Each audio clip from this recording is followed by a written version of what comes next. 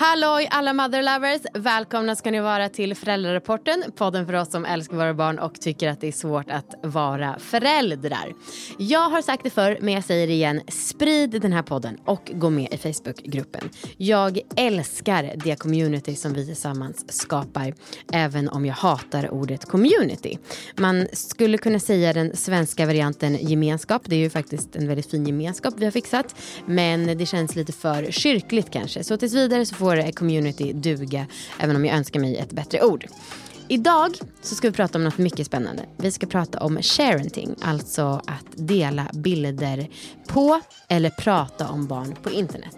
Typ. Och det här är ju någonting som jag dividerar fram och tillbaka i mitt huvud hela tiden och som jag tror kommer vara en konstant fråga de kommande åren. Med mig har jag den underbara Adina Schildt. Hon är jurist vid Institutet för juridik och internet och så har hon skrivit en rapport om det här som Statens medieråd har gett ut. Hon har själv 2 barn och utöver det här det moraliska med att sharenta så finns det ju också den legala aspekten och jag insåg när jag gjorde research inför det här att jag har troligtvis brutit mot lagen ganska mycket faktiskt när jag har pratat om Hedda i den här podden. Sen så är det väl osannolikt att det blir något brott och jag har ju kört för fort också så att det är liksom ingen jättegrej enligt mig, men det är ändå viktigt att ha med sig, inser jag, att det finns faktiskt lagar och inte bara känslor kring hur man bör göra när det gäller det här. Ni ska snart få höra. Först så blir det veckan som gått Mexico-style. Det är lördag förmiddag och nu har vi varit här i 2 veckor. Min pappa och hans fru var på besök i en vecka och åkte igår. Och vi har liksom börjat komma in i rutiner, vilket känns väldigt härligt. Jag är väldigt glad för Victor tar ju lite föräldraledighet och jag har lite jobb som jag måste göra någonstans. Så att jag åker iväg på förmiddagen och jobbar 2 timmar typ. Och sen så har vi sover Hedda nap och då håller vi på att läsa böcker eller tränar. Och sen på eftermiddagen umgås vi ensamma. Och det absolut bästa är ju att klockan 6 så kan vi gå ut utan att det är värsta projektet. Bara ta en liten stroll här i vårt villaområde är liksom en bra fördriv av tid när man väntar på att Hedda ska ha sin läggdags. Sen så har vi också bestämt att en förmiddag i veckan så får man som egen tid, så då kan man cykla ner till stan och hänga vid stranden och sitta på café och läsa bok om man vill. Och känns väldigt mysigt. Nu har jag och Hedda varit och köpt vatten och så ska vi gå och bada i poolen. Och ska vi ha Hedda mamma-tid. Och Hedda tjatar om att bada precis hela tiden. Hedda, vad sa du? Mamma och Hedda ska bada. Kan du säga bada? Pappa ska åka iväg och vara på egen hand. Bada. Och vi ska bada. Hedda, kan du säga bära? Kan du säga bära? Vad sa du? Bada. Ja. Det är söndag kväll och Hedda har precis lärt sig säga L, vilket jag skrattar ihjäl med varje gång för jag tycker hon låter lite osmart så att säga. Men det är väldigt gulligt. Det var inte det jag skulle säga, utan att jag har läst halva boken av en som heter Natten. Som har fått väldigt bra recensioner. Och den handlar om en kvinna som förgäves söker sin tonårsdotter som är ute och ränner på nätterna. Hon har diabetes och det är också farligt för att hon är sjuk.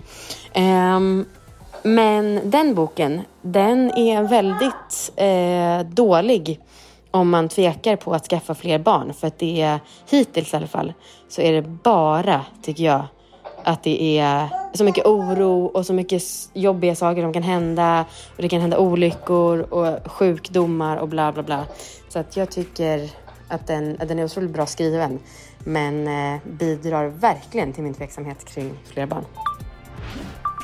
Det är måndag morgon och jag ska intervjua vår granne typ nästa vecka om mexikans föräldraskap och liksom, jag tänker dels att jag ska fråga om man får agabarn, det kanske inte är det mitt huvudfokus, men också så här föräldraledighet, vad det kostar att ha barnen på skolan, fördelningen mellan mamma och pappa om man lever hetero och så vidare.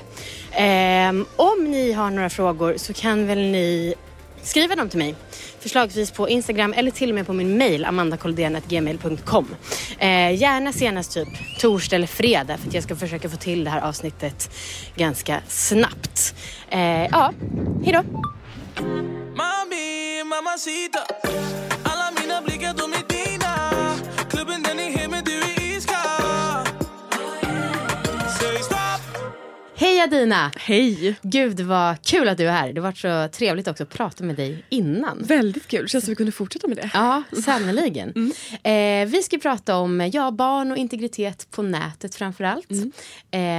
Hur kom du in på det här? För jag har förstått att du är en expert. Ja, ordet expert. Men jag är väldigt nischad på det här. Jag har jobbat väldigt mycket med det här.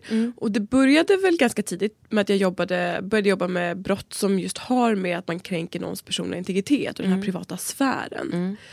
Och sen så var det väl liksom klyschan att jag själv väntade mitt första barn. Och märkte helt enkelt hur liksom sociala medier ändrades. Liksom, Instagram visste absolut att jag väntade barn. Liksom. Och helt plötsligt blev jag exponerad till väldigt mycket information om barn på ett sätt som jag inte hade blivit innan. Algoritmen liksom. Exakt, den gjorde sin grej. Och då växte väl något form av intresse i såhär, vad har barn för rättigheter? För det finns ju ytterkanter. Man pratar ju ofta, och det här, vi ska komma in på det, och det handlar ju ofta om att man lägger ut bilder på sina barn, men det finns ju faktiskt de som lägger ut bilder på sina barn där barn blir liksom misshandlade eller på riktigt blir utsatta. Så att jag började mer tänka där, ute på de ytterkanterna, och sen har jag liksom klivit längre och längre in på lite mer så här vardagliga bilder och vardaglig information, och så här, vart går gränsen? Så här, föräldrar har en yttrandefrihet, men vart går gränsen till när man måste värna om barnets privatliv? Just det. Och jag förstår att det är en jättestor fråga och svår att svara på, men vad går gränsen då? För en vanlig person som ändå har hyfsat bra koll och liksom respekt för sitt barns integritet, men kanske inte tänker på att om man tar en bild när man är på toaletten så kanske barnet är halvt naket. Alltså för en sån typ av person, var går gränsen? Gränsen går ändå ganska, om man ska säga, långt ut i relation till att yttrandefrihet är verkligen huvudregeln. Att föräldern har yttrandefrihet, eller alla människor har yttrandefrihet, och det är huvudregeln. Sen har lagstiftaren valt att i vissa fall inskränka den här yttrandefriheten. Och ofta gör man det i relation till lite allvarligare kränkning. Det handlar ofta om när man har delat någonting utan att liksom den personen som då är föremål för delningen, kan man säga, vill det, eller kan samtycka, kan vara med på det. Och det handlar om liksom saker man verkligen vill hålla privat. Saker som är inom ramen för vad man brukar säga ens privata sfär. Där brukar man dra gränsen. Och när det finns en kränkning, när det finns liksom en skada med den här spridningen, där drar man gränsen, skulle jag säga. Om man verkligen hårdrar det nu. Ja.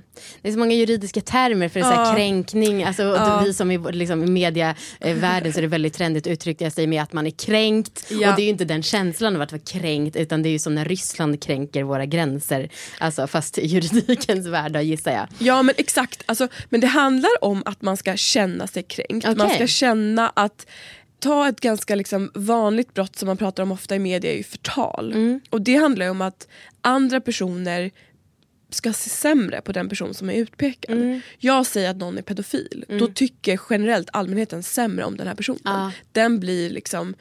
Det handlar ju om liksom känslor och liksom privatlivet. Just det.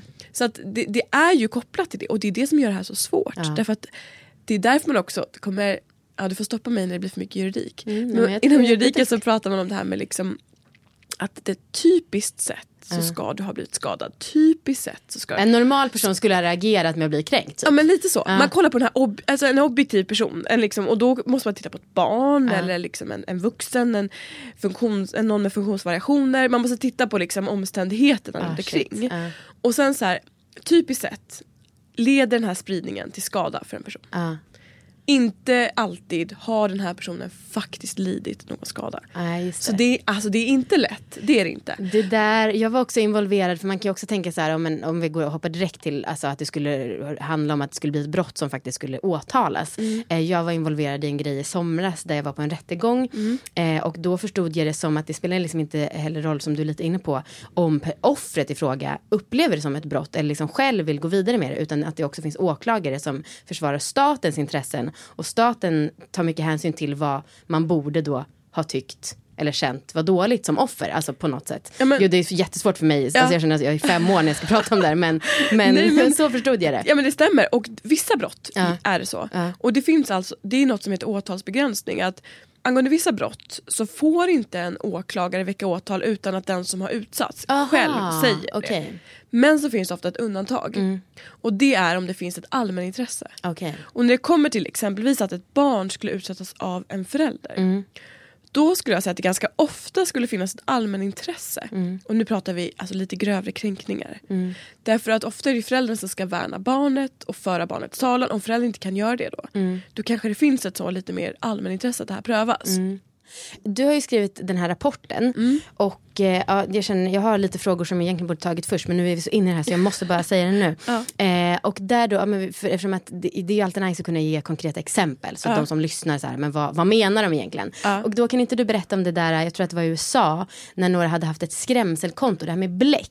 Kommer du ihåg? Att det var liksom en grej som dömdes. För det, när jag läste det så var inte det självklart för mig, men då kan du berätta så att folk fattar vilken typ av brott som kan dömas. Alltså skulle man ha sett det så skulle man, men det handlade om det var 2 YouTubers, en mamma och pappa som hade varsitt YouTube-konto och ett gemensamt, tror jag. Och hela deras liksom YouTube-framgång, de hade ganska många följare, handlade om att de prankade sina barn ungefär. Och i ett av de klippen som var det som till slut liksom gick till domstol i USA, det här är också USA så det är inte svensk lag, då handlade det om att föräldrarna hade liksom hällt ut bläck i barnens rum, alltså skrivbläck typ. Konstigt. Och, lite konstigt. Och sen så hade de då kommit till de här barnen och sagt liksom, ungefär vad fan har ni gjort liksom? Ni har förstört ert rum. Och barnen blev jätteledsna och satt och grät. Och det var liksom, men, och nu har man ju tagit bort de här klippen. Tyvärr publicerar ju folk saker på nytt. För att allt som man en gång laddar upp kan man ju aldrig ta tillbaka. Men man såg verkligen hur de här barnen var otroligt förkrossade. Och liksom mådde otroligt dåligt. Och föräldrarna stod och skrek. Och barnen mådde inte bra. Och det här var inte heller en miljö som var bra för barn. Så det gick till domstol. Och det här var ett så mycket större fall. Men föräldrarna dömdes där. För då också för att det typ ansågs vara psykisk misshandel liksom? Ja, alltså det är ju olika, amerikansk lagstiftning skiljer sig åt. Men det var även fysisk misshandel om jag inte minns rätt som man kunde bevittna där. Så det var ett grovt fall. Det var liksom en av de värsta fallen där man verkligen så här, barnen hängs verkligen ut. Och det är ingen som värnar om barnen där. Och om man tänker på det så är det ganska vanligt att vi visar klipp på när barn gör saker som vi tycker är kul. Men där barn kanske faktiskt gör sig illa. Och så filmar vi det. Och där är också spännande var går gränsen. Därför att, och det är så svårt för man kan ju prata om den juridiska gränsen. Men sen så kan man ju också prata om den moraliska gränsen. Verkligen, och där finns det också någon sorts norm för vad man bör tycka ungefär. Jag tänkte på det när jag läste och liksom har lyssnat på annat du har gjort. Att jag tycker nog att så här, i min värld så kanske jag tycker att moralen är viktigare än själva lagen. Och så kan man ju tänka med mycket saker för att det är svårt att stifta lagar liksom, som ska passa ett helt samhälle.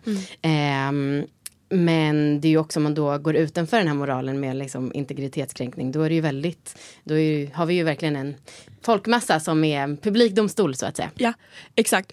Jag håller med. Jag tycker i det här sammanhanget är moralen så viktig. Det måste vara vårt kompass. Därför att ingen vill väl leva i en värld där liksom barn och föräldrar går till rätten. Nej. Liksom. Och alltså, det är väl det värsta scenariot. Så att i min värld så måste vi försöka hitta den här magkänslan och var går gränsen. Men sen så tycker jag ändå att det är positivt att man på lagstiftningsnivå sätter någon form av liksom yttre gräns. Att så här, inte längre än hit. Och det bestämmer vi. Och den gäller ju inte bara barn och föräldrar. Den gäller ju alla. Det är bara det att ibland tror jag, och det kan jag själv känna som förälder, att man nästan glömmer att samma regler gäller ju mig mot mina barn som mig mot vem som helst annars. Liksom. Men man ser ju dem lite, alltså, grovt uttryckt, men som en ägodel. Ja, och man har ju bestämmande rätt över dem. Och det är det som är, jag tycker det var ganska bra. I Norge så finns det ett fall där en förälder blev dömd för att ha lagt ut en bild på Facebook på hennes dotter. Sammanhanget var väl ungefär att hon var, tror jag, i en vårdnadstvist i domstol och skapade någon Facebook-sida för att typ kritisera myndigheter, tror jag.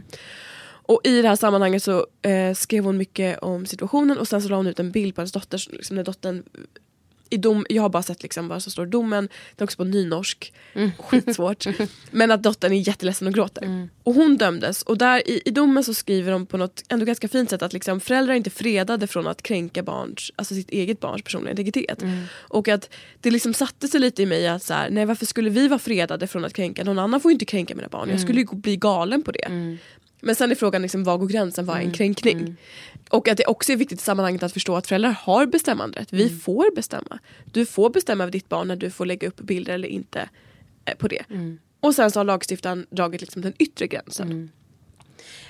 Vi pratar ju mycket om bild och video. Och sharenting, alltså när man pratar om det, det är ju ingen juridisk term gissar jag. Men är det bara, alltså är det huvudsakligen bild, alltså det visuella man pratar om då? Nej, men det är en väldigt bra poäng tycker jag. Därför att man pratar lätt om det. Men det är absolut också bara att man beskriver saker, information om barnet. Alltså att man delar information. Och det kan ju vara vilken typ av information som helst. I samarbete med Läkarmissionen. Ja. Allt det där med att ge och att det är väldigt bra och allt sånt som jag pratat om tidigare. Det stämmer fortfarande. Men den här gången så vill jag att vi bara stannar upp och fokuserar på det här sjukt generösa erbjudandet som ni får om ni blir månadsgivare via läkarmissionen.se/Amanda. Att ni får en massagekudde från Flowlife som är otroligt bra märke. Flow Pillow, den har liksom vunnit flera bäst i tester. Och jag tycker att det är ju den bästa dealen som Läkarmissionen har av alla sina dealar. Om man ska vara helt ärlig. Man behöver ge minst 90 kronor i månaden för att få ta del av det här erbjudandet. Men mer är såklart alltid välkommet så att Läkarmissionen kan planera arbetet och göra de livsviktiga insatserna som de gör. Tack Läkarmissionen för bra och ett långt samarbete. Jag gissar att jag har brutit mot lagen en del. Och framförallt när jag förstått eller det här med alltså förtal och att ha förolämpat. Det är två olika saker. Ja. Men jag tror att jag har gjort kanske åtminstone förolämpat Hedda. Kanske till och med förtalat henne. Nu har inte du liksom på alla avsnitt. Nej. Men, och så här. Det kan ju vara så. Många föräldrar tror jag har, om man tittar på lagens liksom ordalydelse. Så kan man ha gjort något av det man inte ska göra. Sen så finns det alltid två saker till man måste titta på. Och dels har det du sagt, den förolämpad, kan liksom det leda till den här skadan man pratar om. Och samma sak som det här brottet olaga integritetsintrång som jag tror de flesta kanske liksom känner sig mest träffade av.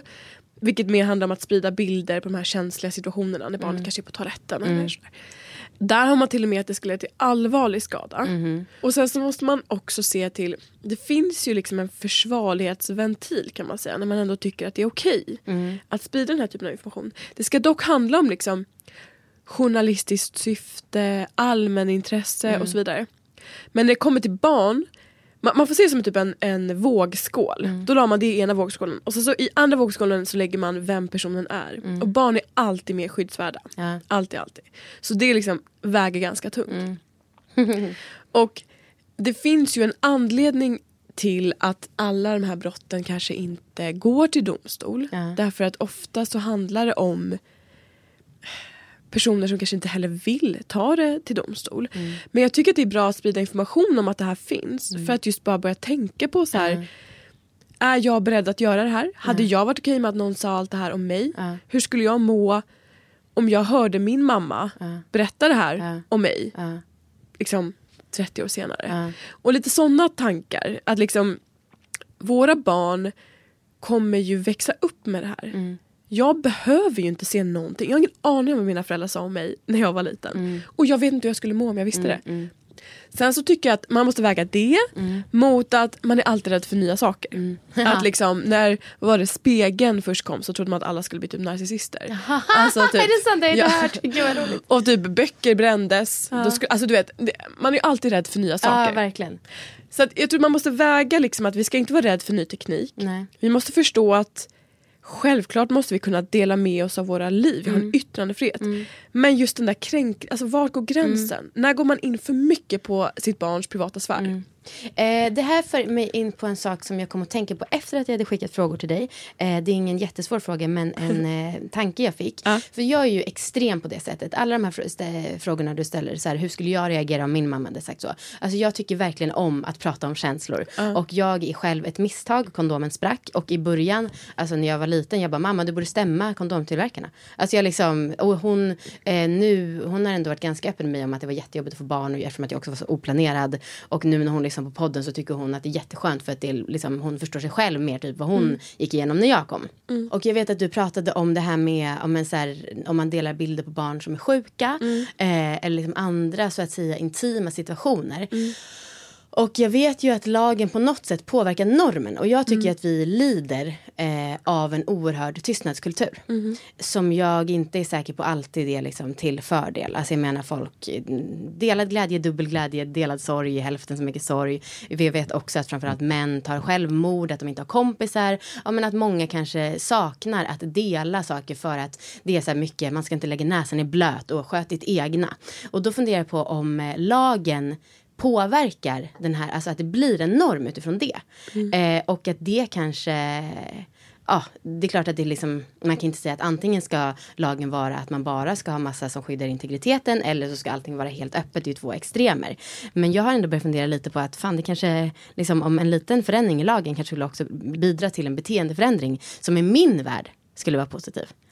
Det är spännande för att i min värld så känner jag att jag tror att väldigt få ens vet om att den här lagstiftningen finns. För att, eller så då bryr man sig kanske inte om den. Nej. Därför att det handlar ju om de här ganska små justeringarna. Det här pratade också jättemycket om när det kommer till hela liksom MeToo. Det blev ju en jättejobbig grej. Att man liksom, får man inte berätta om vad man har varit med om. Ja, precis. Och det är lite samma sak. Att det finns ju ingenting vi mindre ska göra än att sätta munkavel på folk. Det är ju liksom fruktansvärt, precis som du säger. Det handlar väl om hur mycket vi ska liksom exponera andra med liksom namn, bild, att identifiera en annan person. Går det att dela med sig av sina känslor utan att visa en bild på sitt barn när det bajsar?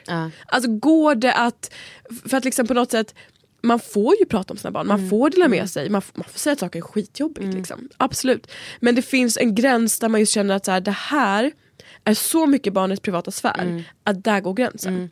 Barn kommer lite skada. Och, alltså jag förstår verkligen vad du menar. Jag undrar bara om lagen verkligen sätter upp de gränserna idag. Nej, men jag tänker att det handlar om liksom någon sorts förändring i normer. Och det här kanske är liksom mer ett historiskt arv. Min bild av förr i tiden, vi säger 50-talet, så kommer det hem någon arg pappa som tar till spriten för att han inte kan uttrycka sina känslor. Alltså så. Och att liksom allting lite hör ihop någonstans. Att det ska vara så skyddat att man så här, någonstans, någon lag liksom berättar vad som är privat. Och då så liksom undermedvetet så blir befolkningen så här, oj, det här är jätteprivat. Jag kan inte prata om att man är sjuk. Och jag menar, det har varit tabu att säga att man har ADHD.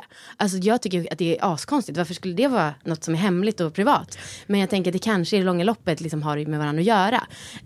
Absolut, det är det svåraste. Det tycker jag just är. Och jag menar, jag är så glad att inte jobba i en domstol ibland. För att bedöma om det är en kränkning av någons... Alltså är det här...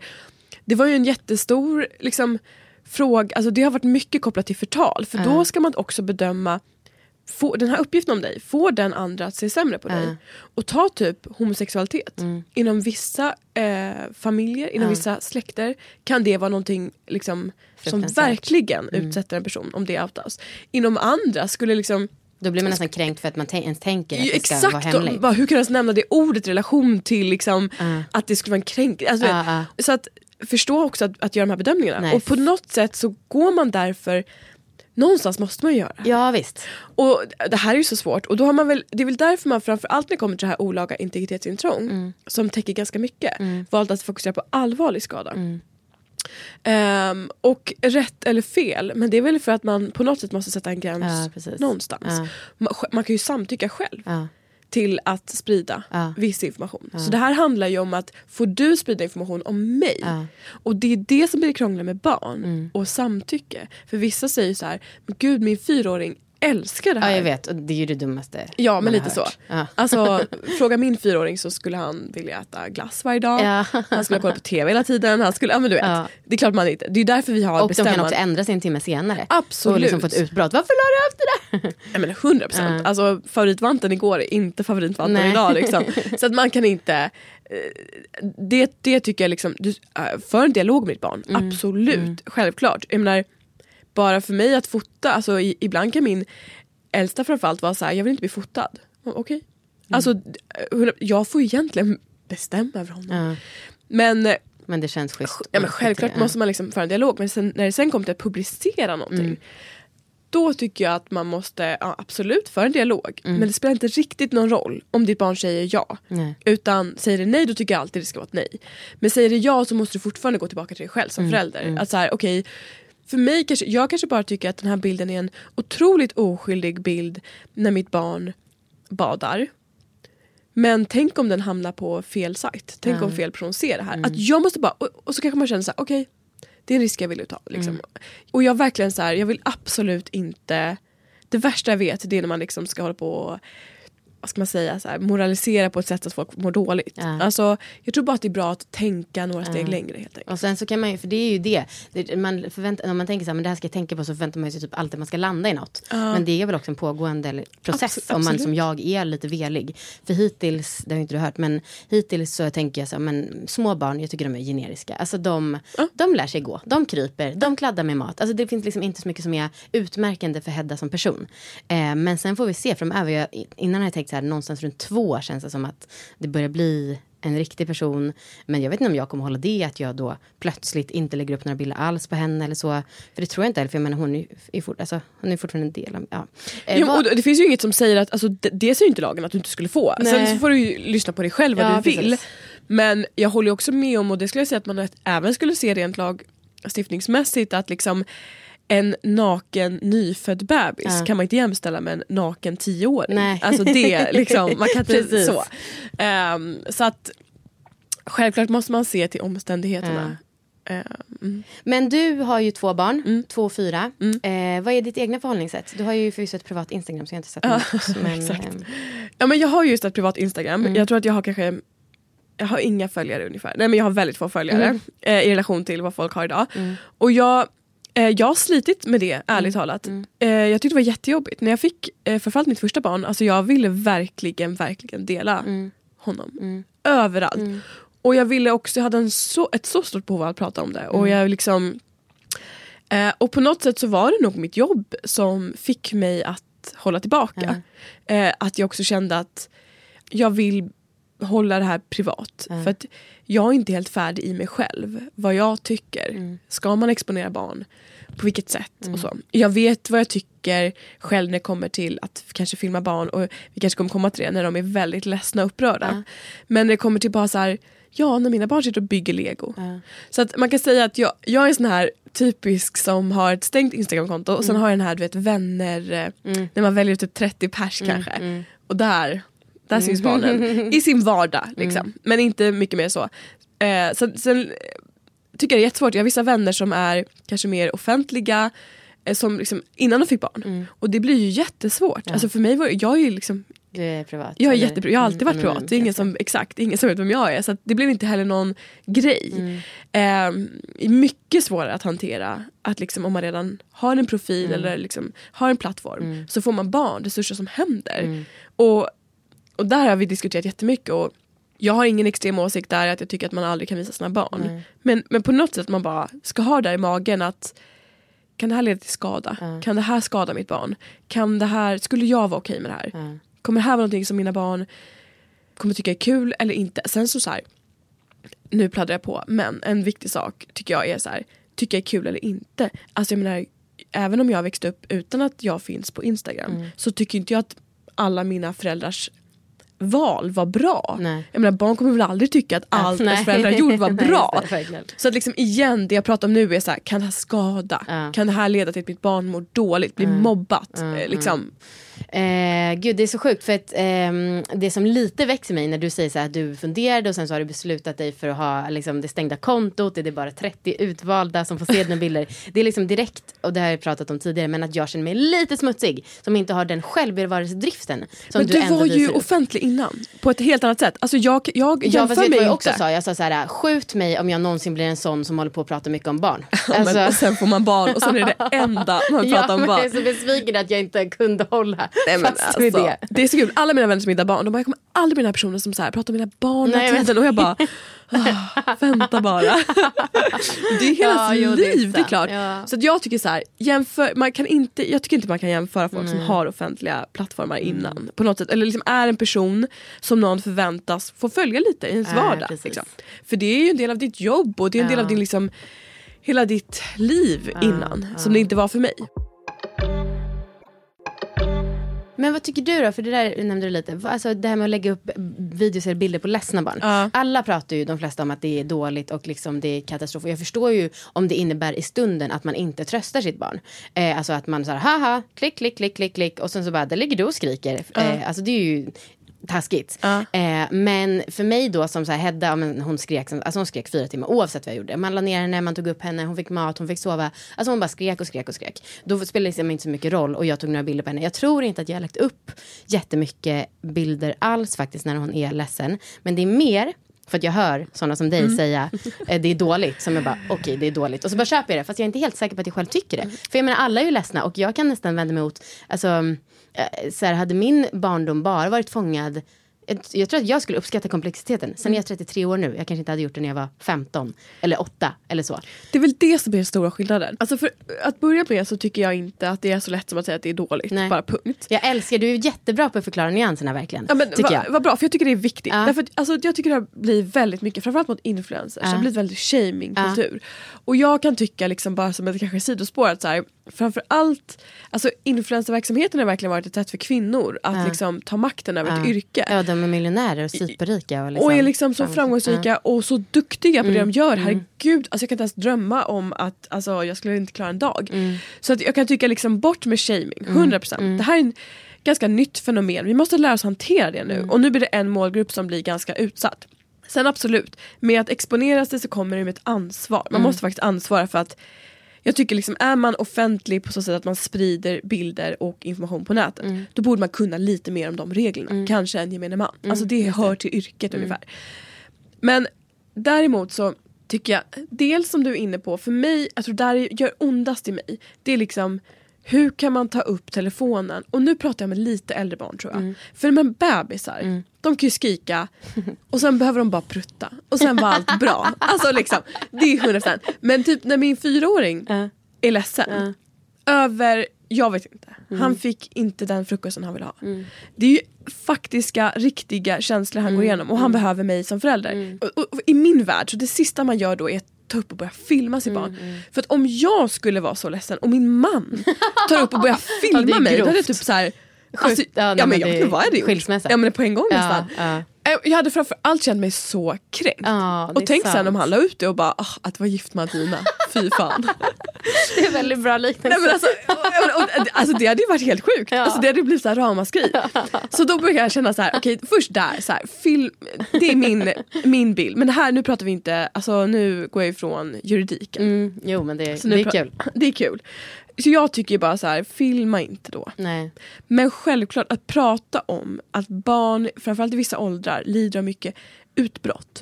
Eller lider av. De går igenom det. Och det är en viktig del av deras liksom, jag har lärt mig så mycket av att typ höra så här, psykologer bara prata om så här, vad händer i barn. Men jag tycker väl på något sätt att gå in på för mycket detaljer om varför och hur. Och kanske framförallt liksom förlöjligare. Som det kanske blir, för i ens egen kropp så kan det bli så här, du fick inte den frukost du vill ha, skärp dig. Så ledsen över det. Nej, men alltså det är för mig så här.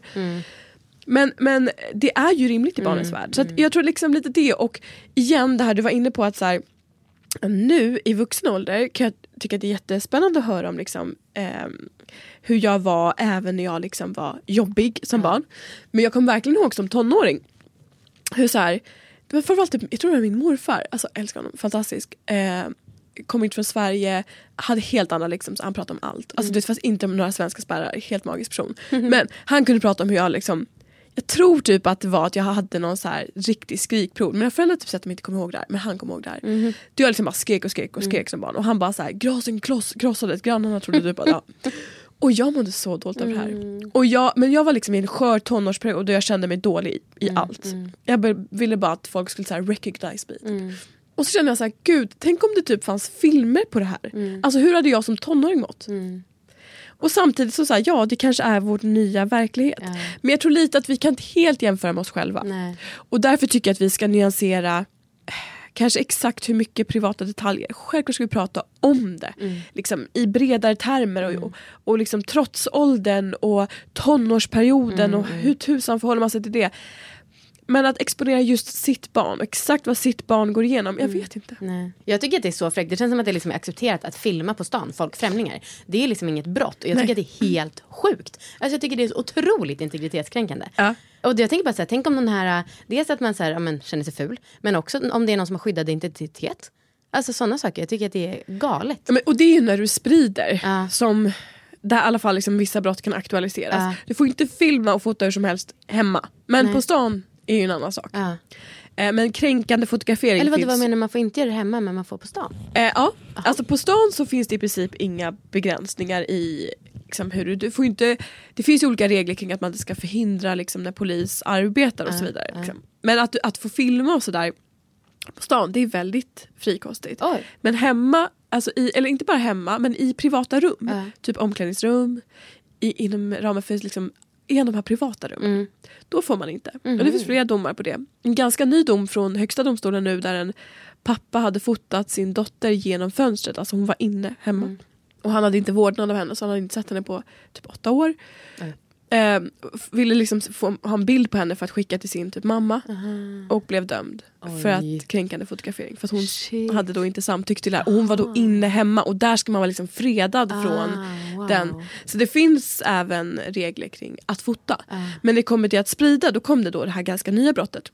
Och det tar sikte på uppgifter som är då väldigt privata. Och det handlar mycket om dels sexuallivet. Nakenbilder. Delvis eller helt naken. Inte allt såklart. Nej. Men liksom det ska återigen måste koppla an till att det ska finnas en skada att det här sprids. Man fokuserar även på hälsouppgifter. Exempelvis liksom journalinformation. Saker som egentligen är redan sekretess inom sjukvården. Liksom. Det ska inte vem som helst kunna få sprida.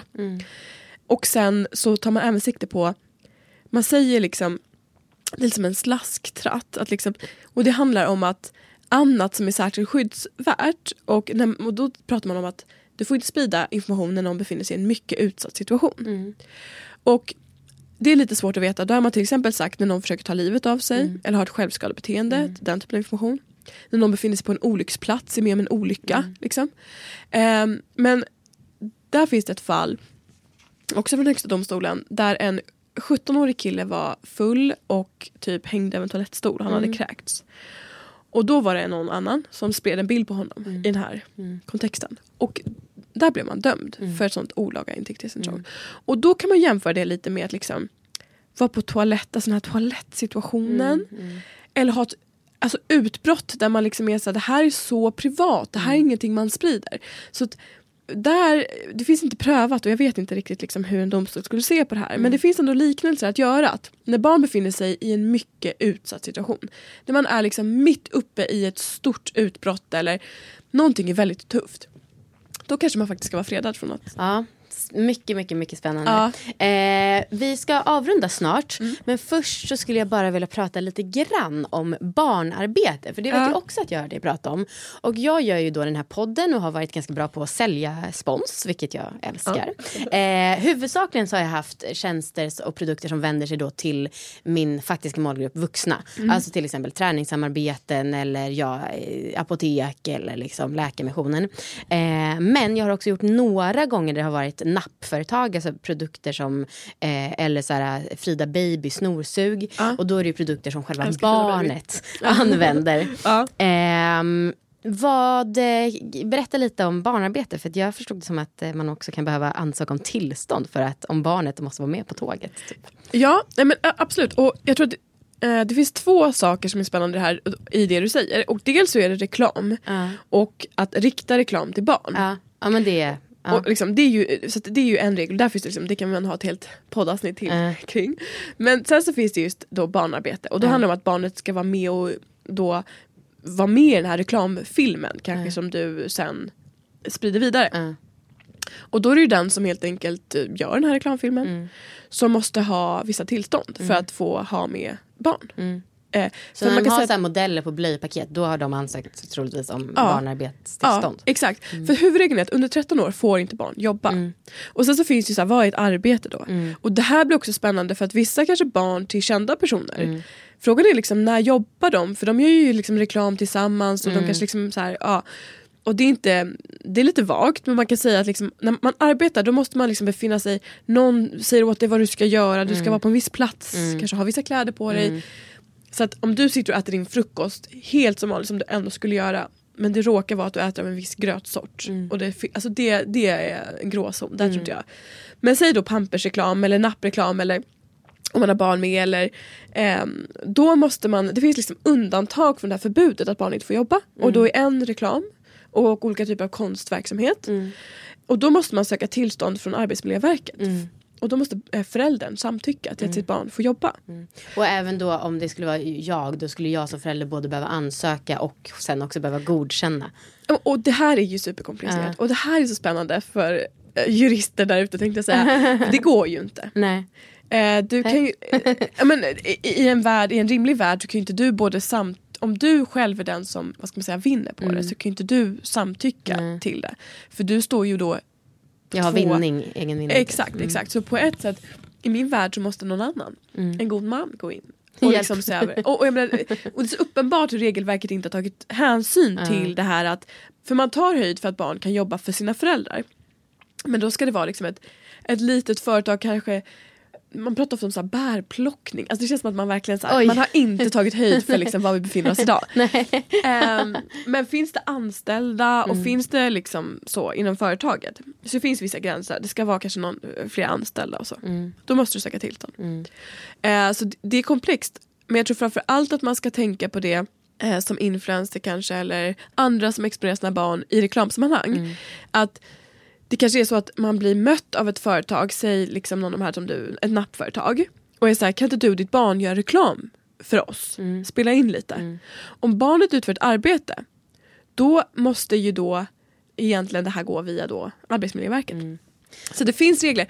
Och igen, apropå allt bara det här med de brott vi pratade om innan och även arbetsrätt, jag tror det är viktigt att bara belysa det här. För de här reglerna bara finns till för en anledning. Barn ska inte råka jobba för mycket. Barn ska ha rätt till samma typ av fritid. Så att belysa att det finns. Så att ingen förälder heller gör fel i onödan. Alltså, jag tror många föräldrar vill göra rätt. De bara kanske inte vet att de här reglerna finns.